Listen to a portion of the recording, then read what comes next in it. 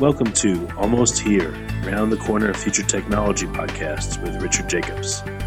Future technologies poised to transform our lives for better or worse are the focus of this podcast.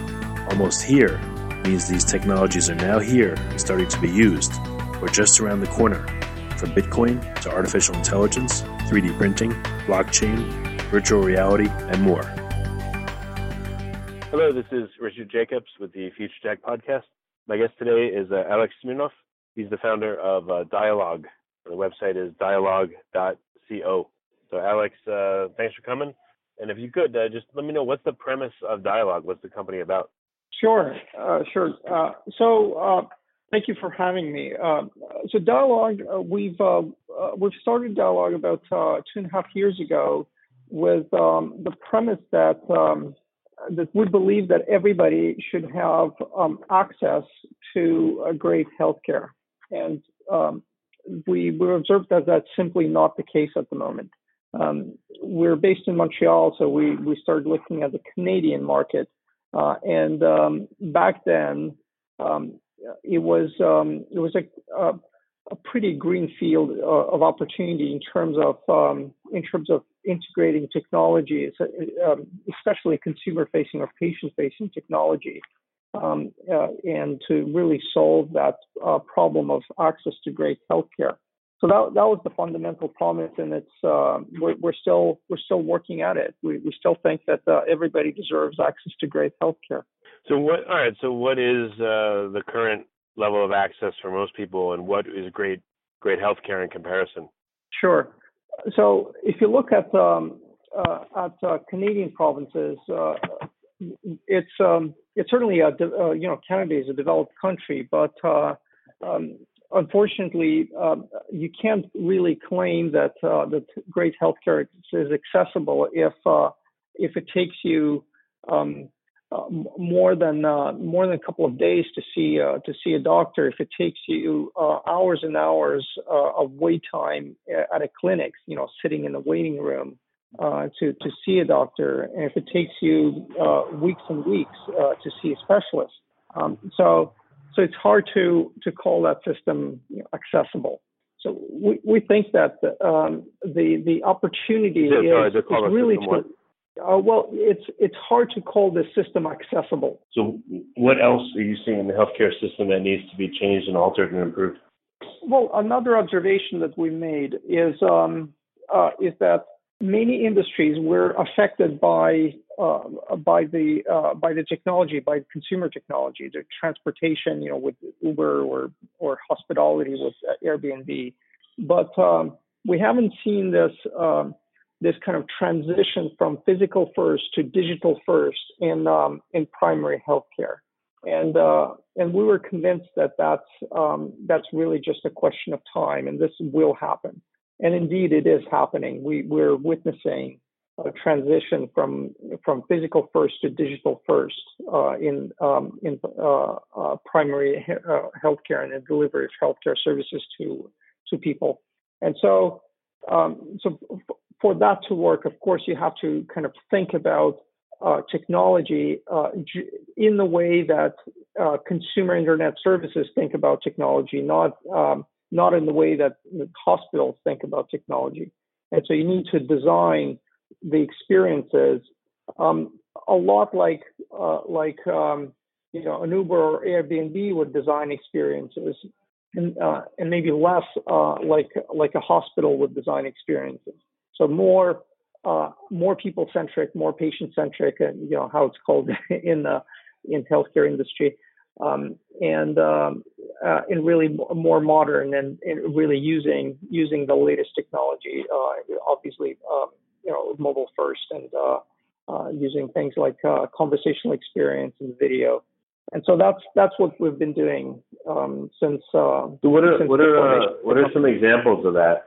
What are some examples of technology first, and what have you found to be useful versus superfluous? Because not all technology, I'm sure, is helpful. Sure. So if you think about just this initial experience that people get when they get sick, they don't feel well. they're going through this kind of fairly standard triage and then care navigation. So you probably first start by waiting in a walk-in clinic, then getting to a triage conversation, perhaps with a nurse, triage nurse. Perhaps then you're going to wait some more to see a doctor. From that point on, it's with the doctor. You have perhaps a conversation that could be happening online, but it actually happens, in the doctor's office, mainly for traditional, purposes, or for traditional reasons, not because it's absolutely necessary to be physically, present in the same space. And so if you rethink that experience and ask the question, how would you achieve the same end result of treating that patient if you had connectivity to an always available virtual care team staffed with nurses, nurse practitioners, generalists, specialists, all available, from your phone. And so that's if you contrast those two realities, you can I'm sure you can imagine the conversational experience of triage, where you get triaged, via text messaging or messaging UI, and jump into live video, just like FaceTime or WhatsApp video, and so a lot can be done through this modality. And so that's what we've been building, and currently this is what we have on the market and growing across Canada. Is this going to be for hospitals, or is it going to be for doctors treating their patients, or both? Right. So it's interesting. In a lot of cases, a lot of people have great ideas around new healthcare services and genuinely better solutions, but you have to make a business. Like you have to actually earn your right to scale and grow. And in healthcare space, especially in countries with socialized medicine where there's a single payer system, it's tricky to find the business model. So what we've done is we're offering this telemedicine service as a corporate benefit. So we are actually selling not directly to consumers, but we're selling to companies, and so we're selling it as a benefit, and then the company distributes that benefits across their employee base. And so that's what we currently have. This is the kind of the form this telemedicine solution is taking, and so this is the kind of the offering that has a tremendous traction on the market, is this kind of packaged as a corporate benefit. So if I work for company X and they have this benefit, I'd be able to converse, let's say 24 hours a day or at certain times with a nurse or something, or a doctor, or how specialized does this get depending on what's going on with me? Well, it's interesting. It's certainly. You have access. You're absolutely right. So if you're working for a company that offers this benefit, if you're working for Ubisoft or Industrie Alliance or Cirque du Soleil or many other companies that operate in Canada, you boot your phone. When you or a member of your family, let's say a child, is sick, you boot you start the app. You start chatting to a nurse. Perhaps that nurse tells you, listen, maybe you upload a picture of that that shows some skin condition. Maybe you have something that can use a photo. You take a picture and show that. So after a very quick triage, generally you would be either directed to a live video conversation with a doctor or a specialist, depending on the condition you have, or if required, we're going to find you the right next step, or the right next kind of step in your care journey. Perhaps that would mean finding a lab somewhere where you need to go to get a blood work done. So this is also included in a scope of what we're offering. So what we call care navigation. What gets in the way of offering this? Why is it? I mean, why would I go to the doctor now, for instance? I still have to fill out paperwork. You know what? Is it HIPAA laws that make this a very difficult thing to do, and is that why no one's doing it, or are there other reasons? Well, there's many reasons. It's certainly a cultural thing in an industry like healthcare. People are generally risk averse and kind of change averse. So there is a bit of that. There is probably also lack of competition, lack of choice, especially in Canada. So that there's no forcing function that drive people to change. And so I'm not an economist, but perhaps that is one of the reasons why telemedicine is much more developed in U.S. than in Canada, because of the inherent competition on that market. But certainly those could be the reasons. It's not HIPAA. There's no legislation. There is no security practice that forces doctors to use a fax or print out the paper and put these in binders and put these binders on shelves. In fact, the opposite is true. The systems that implement good security are much more secure than these physical locations with paper records, and so it's certainly not that.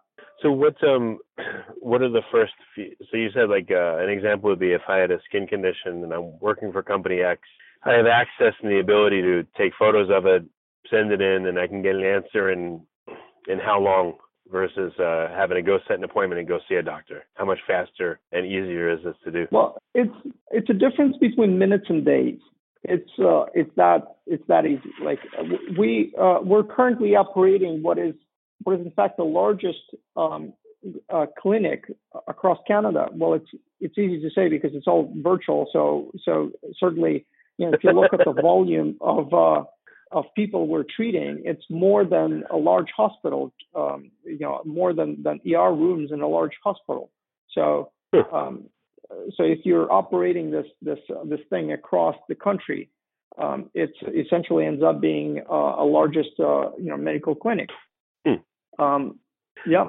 That's a huge difference. Another complaint I know doctors have is they have no time. They do all this paperwork and they have 10 minutes with each patient, and they got to run. So how does this affect the doctor's schedule? Do they are they able to see more people, or are they busier than ever? And the time with each person is less. So what does it look like? Well, it's interesting. When you speak to doctors, you quickly realize that they went into this profession not because they love paperwork, but because they love seeing patients, because they love caring for patients, because they love supporting them and making them get better. Nobody goes into this profession because of the paperwork.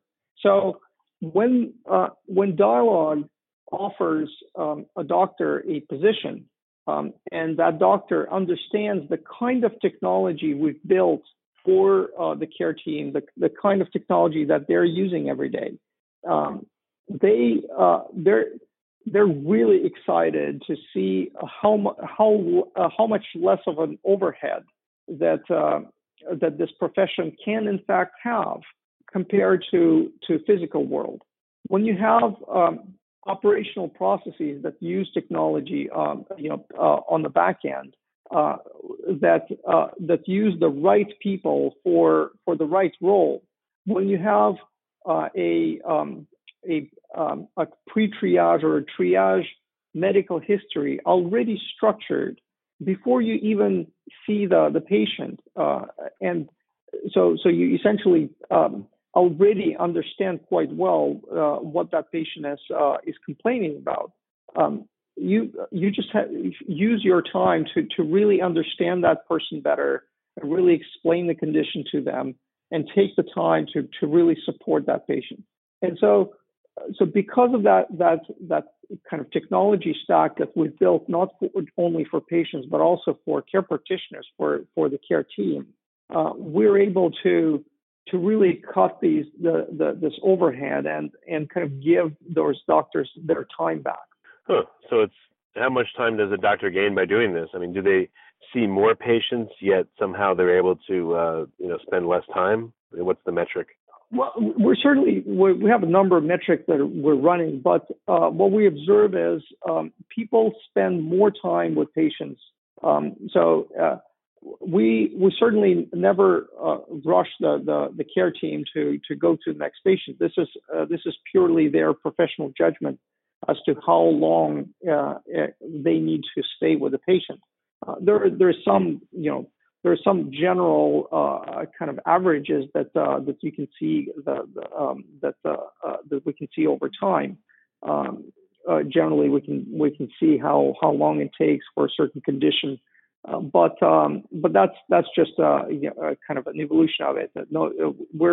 There's no pressure to go to the next patient, but you can imagine if you cut the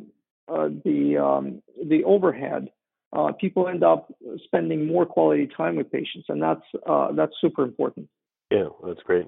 So how many companies have this deployed, and what's your rollout plan? How many more companies are you going to be involved with, and how long?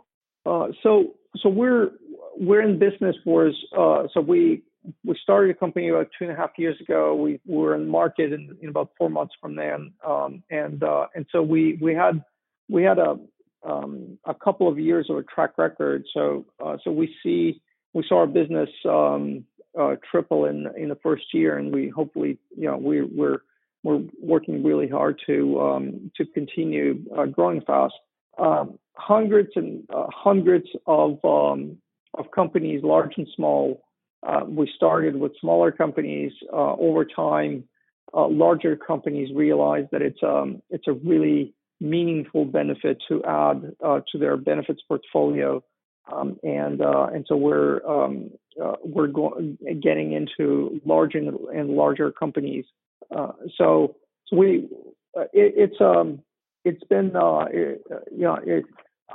I think that trend is going to continue. If you look at the overall market and the prevalence of telemedicine as a modality across Canada, it's still a tiny minority of all consults that could be done digitally are done digitally. So I expect this trend to go on for foreseeable future. We're really at the very beginning of this massive transition from physical first to digital first healthcare. What's the reaction you get from doctors and hospitals when they hear about this? Do they love it? Do they have reservations? What's the typical reaction? Well, a typical reaction is first a surprise of why this idea hasn't been implemented earlier. So it is a very, very simple idea to understand, and people kind of relate to it in an immediate way. I actually had a little bit of a kind of a scare a few weeks ago, and I got to talk to a cardiologist in a hospital, and I told her that, hey, I'm actually working at a company that offers this telemedicine service.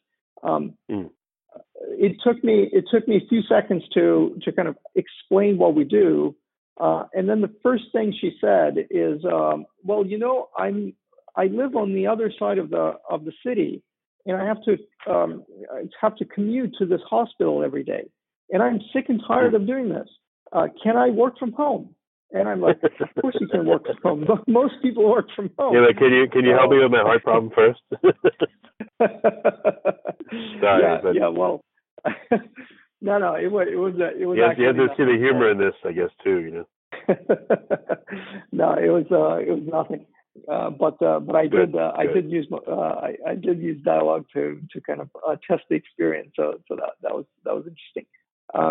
So that's the people really appreciate the flexibility that this kind of system affords them. Think of a new mom who would like to get back to work, but cannot sustain the hospital scheduling. Yeah. How would she be able to do this? Well, we offer full flexibility for them of structuring their shifts, and we manage the coverage across Canada, across licenses, across provinces, and with necessary licenses, across specialties, etc. And I totally agree. It's a great thing. What is this open to individuals in Canada? Can they sign up for it as a service, or do they have to be part of a company or of a certain hospital or something? So we've decided from day one when we started the company that the first go-to-market strategy for us is going to be going to B2B or B2B2C. So selling to companies as a corporate benefit. It's important to, especially in Canada or in other countries where there's socialized medicine as it is available, it's important to be a good partner to that to a government-operated healthcare system, and there's tremendous opportunities to become a good partner, and as opposed to competing or entering in conflict with kind of the spirit of the socialized healthcare system. And so to us, we thought that it would be more appropriate to really focus on providing this service as a corporate benefit, just like health insurance or private health insurance is being provided across Canada. It's a standard thing. And so currently we're not available directly to consumers. There are some smaller companies that kind of dabble in this strategy of going directly to consumers. It may or may not work. We certainly feel like the strategy we've picked right now allows us to grow very, very quickly, and so that we like that strategy so far. Well, all right, you'll be B2B, so it'll be through providers, but is B2B also through individual doctors' offices? And is it going to be in the U.S. or is it going to stay in Canada? Or what's the? I mean, we want to help everybody, not just people that work for a certain company or go to a hospital. What's the plan there? That's exactly right, and you kind of put your finger on two parts of that plan. Certainly, there is no plan for Dialogue to hire every doctor on earth to provide the service. That is not the goal. The goal is to enable healthcare systems to provide this form of great healthcare to everybody, and really to empower this transition from physical first to digital first. And so, yes, I mean that means perhaps equipping networks of clinics with technology that they need to provide these telemedicine services to their customers. That also means geographical expansion. Canada is not the only country that has this problem. There's many other countries in the world that have that problem, and we're interested in helping more people through expansion. We haven't yet announced the expansion plans, but it's certainly something that we think a lot about. Yeah, are there any analogous services to this in the U.S. that you know of, or other services that are coming online that would work with people individually? So certainly U.S. I would say is the most developed market for telemedicine at the moment. So when we started 2.5 years ago, it was already a fairly vibrant market with large companies, public companies. So fast forward to today, we see telemedicine as absolutely a mainstream offering, and in fact, more than half of U.S. population has some access to telemedicine services in one way or the other, and so I think U.S. market essentially shows how prevalent and how mainstream this modality to providing care is going to become. So that's in the U.S. There are massive multi-billion-dollar public companies competing against each other, lots of smaller ones. So very, very vibrant market there, and there's really no fundamental reason why such a service cannot flourish in other countries. Okay. Any resources for people to find out more about telemedicine in the U.S. or in Canada? In addition to your platform and others. Well, I think if people are interested in this space, there is an American Telemedicine Association as an association that groups this industry together. So I'd encourage people who are interested in it going to check that out. Something similar would probably take shape in other countries as well as this space matures.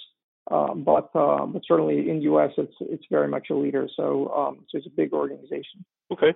Well, very good. So again, what's the best way for people to get in touch and to find out more and to see if they would be able to use your service or work for a partner company that you're using?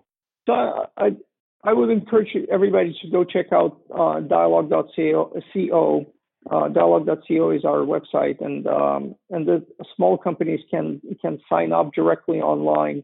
If you have below 200 people employees, you can essentially just sign up with a credit card and get that benefit right away. So that's certainly a possibility, and so it's available across Canada now. So anybody in Canada any employer in Canada can get that. Very good. Well, Alexis, thanks for coming on the podcast, and I really appreciate your time. Of course, absolutely. Thank you so much for having me, Richard. You have been listening to Almost Here, Around the Corner Future Technology podcast with Richard Jacobs. Subscribe to this podcast, post a review to discover more future technologies that are poised to transform our lives for better or worse, such as Bitcoin, artificial intelligence, 3D printing, blockchain, virtual reality, and more.